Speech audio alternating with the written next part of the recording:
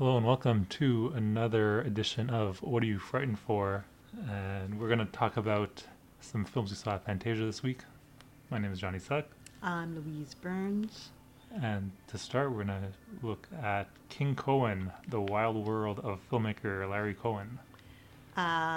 Larry Cohen documentary was directed by Steve Mitchell, and Larry Cohen was presented a Lifetime Achievement Award at this year's Fantasia Festival. And also in the theater was one of the actors he's worked with frequently, Michael Moriarty. So it was a really great opportunity to look at the work of Larry Cohen and meet these people. If you don't know Larry Cohen, he directed a lot of films, largely in the 70s, including It's Alive, Black Caesar, Q, the Winged Serpent.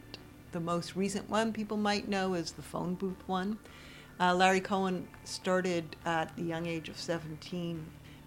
He, as a youth, would sit in the movie theater and watch 3 films in a row until they throw him out and say, go home.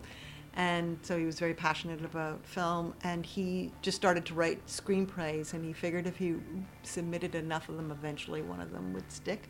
And he is, to this day, still writing every day and has little yellow Post-it notes of another pitch. He was introduced saying that his films are actually quite political, and that in a lot of the subcontext, he's trying to speak truth to power. So it also plays out in the way that he made the films, because a lot of the times he was both writer, director, and producer, and much of the footage is what's referred to as stolen shots, which was the most exciting thing to listen to. He grew up in New York, and a lot of it is filmed in New York, and he would not ask for permission, which post 9/11 you would get arrested and cause a lot. One example they give was showing up at a police parade and filming hundreds or thousands of police officers for a and film. Sticking Andy Kaufman in a police uniform and starting to film around that. And there's also Fred Williamson, who is a large, very buff black actor who they're doing a film where he does a robbery of a jewelry store, and they actually use the jewelry store, and they have the cameras up on buildings sort of looking down. So the reaction shots of the crowd is all very real. And the pivotal of this one is in Q, which was on top of the Chrysler building. And the Chrysler building at the time was going under renovations. So the cheapest, because most of these films are done with very little money. So he would hire off-duty cops who already had the uniforms, and then they're doing gunfire, and they're all blanks, but people who are in New York City don't know, and it's causing absolute mayhem. And Larry Cohen's reaction to this was, film it, of course. And he never got fined or arrested for any of this, but That's actually pretty amazing. It is incredibly amazing. It's amazing that someone had the nerve to do it, and that they also had the ability to convince other people to go along. And he hired, for the most part, he would do research in terms of respected quality actors, and he'd look to do some research to see who hadn't been working, who needed to pay the rent. And so he would dig up these people and offer them jobs.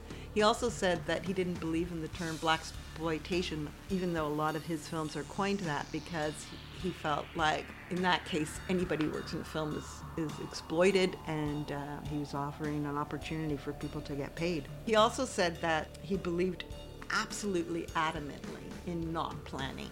He says things never go the way they're supposed to anyway, and if you haven't got the capacity to think on your feet, then you ruined your film. And he would do things like, Michael Moriarty also spoke of this in Q. Michael Moriarty is a jazz pianist and singer. In fact, he's retired from films, but he's actually writing an opera right now. And when Larry Cohen discovered this, he spontaneously, right there and then, would write a scene that would include a scene at a bar in a jazz club with Michael Moriarty. So he always was sort of very spontaneous about the making of the film as well, which is completely unheard of. You find it comes across in his films when you watch them? Definitely. There is something, it's hard to understand if it's a reflection of the times or if it's a reflection of the process. The performances are really passionate, and a lot of the conversation that Michael Moriarty was saying was about how much freedom. Like Larry Cohen doesn't direct people, he just writes in what he sees coming from the actor, like develops it that way.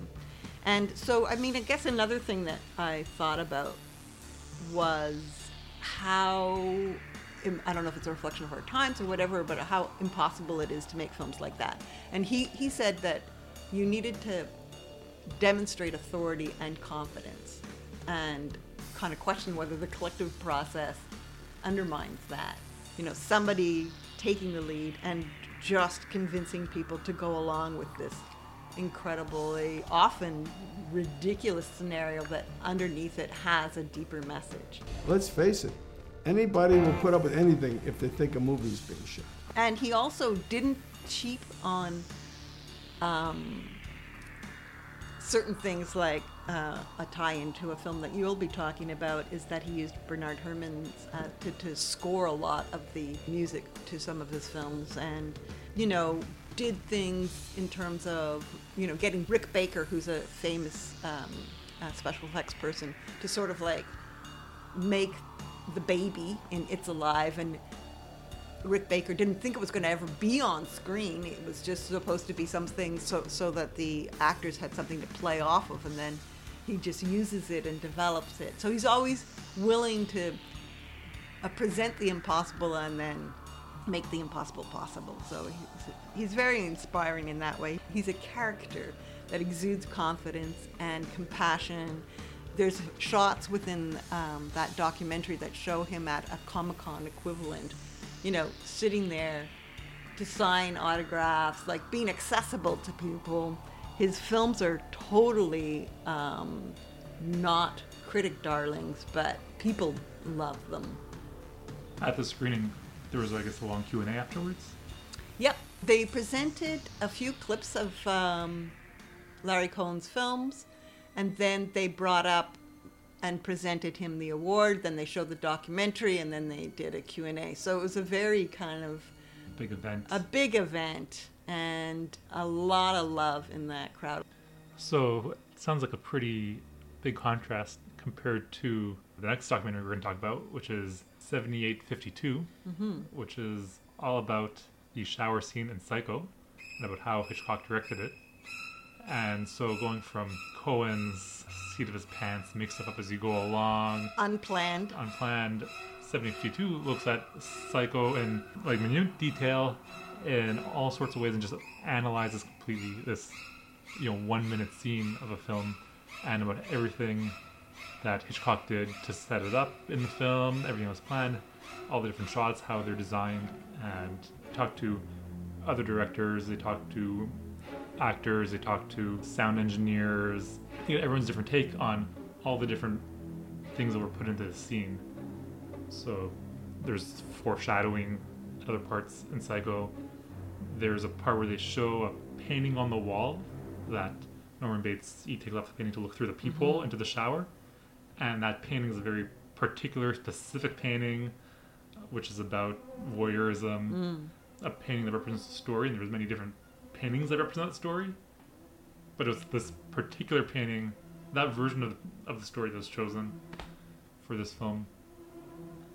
And so it's pretty much just an hour and a half of detailed analysis.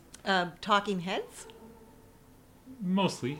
And there's points, you know, where they go through the scene and show, okay, how does it start? You know, they were talking about the limitations and showing, you know, the shower scene was probably shown 20 times.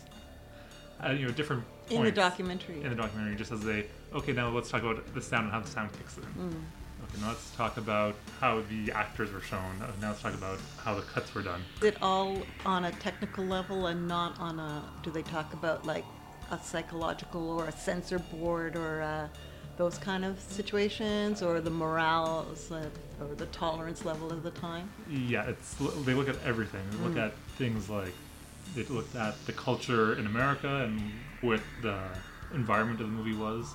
They looked at how the marketing for the movie, it was very strict that everyone had to be on time and no people would be admitted late because, well, the star of the film gets killed off really early on, so Hitchcock didn't want people showing up late and then wondering, well, when's she coming on screen? And so I think for any Hitchcock fan or any film fan, it's definitely worth checking out.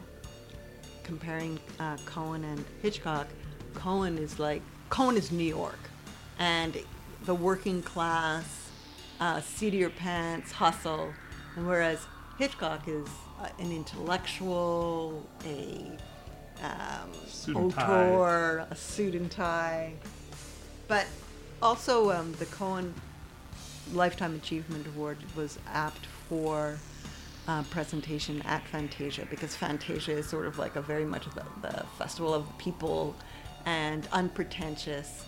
And both of those documentaries really embrace and have a lot of passion for the craft, and it's really great to sort of see that. I mean, just one other film that I saw that I'm just going to throw in really quickly because it doesn't, it ties with the craft, is this film called Junkhead, which is a stop motion animation film, which started as a half an hour film that largely is made, it is exclusively made by one person, Takahata Hori, and the 30 minutes took him 4 years. So you can imagine what a feature film, how long that would have taken him. It's just been released. It is a total passion project. The person had a full-time job, so he did it in the evenings and on weekends. And during the title sequence, they show you a little bit of the making of. But just to say that this is something that Fantasia totally embraces, is that as these artists whose imagination and dedication and passion is really evident on the screen, even though they get no distribution. Junkhead, if it has any plans to be released? Or it's from Japan, so we'll probably never see it anywhere around here? I doubt we will see it, actually, even though it's quite accessible and really great, and I'm sure it's going to get a lot of buzz amongst people who are very passionate about these things. And as you can imagine, stop motion animation is the most painstaking process, and it's quite elaborate.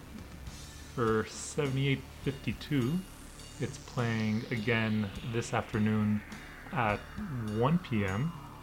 So yeah, I recommend people go out and check that. So now, Junkhead, 7852, and King Cohen. What's the common theme that plays into fear? I think all of them, the fear is restrictions, and I think creative control. Like that was the conversation that was repeatedly having in the documentary, and is completely evident in a stop motion. So it's almost a different kind of collaboration. It's definitely outside of the studio, and I think even the Hitchcock operated, he was in a studio, but he was always fighting against it. Yeah, it was very much his project, and the movie Psycho exists for that scene, and they talk about how a lot of his career was building up to filming that one scene, even foreshadowing it in other previous movies he had made, and how that was kind of his goal. And I think the other thing is in all of these films, fear is just delightful. Like fear and laughter are really close together in the sense of you're afraid, you scream, and then you laugh. It's just a real positive response to fear. Cohen's films, as well as Junkhead and definitely Hitchcock, love fear and see it as a good thing. And it builds up tension, and then once it's released, then you come out, and then it's cathartic.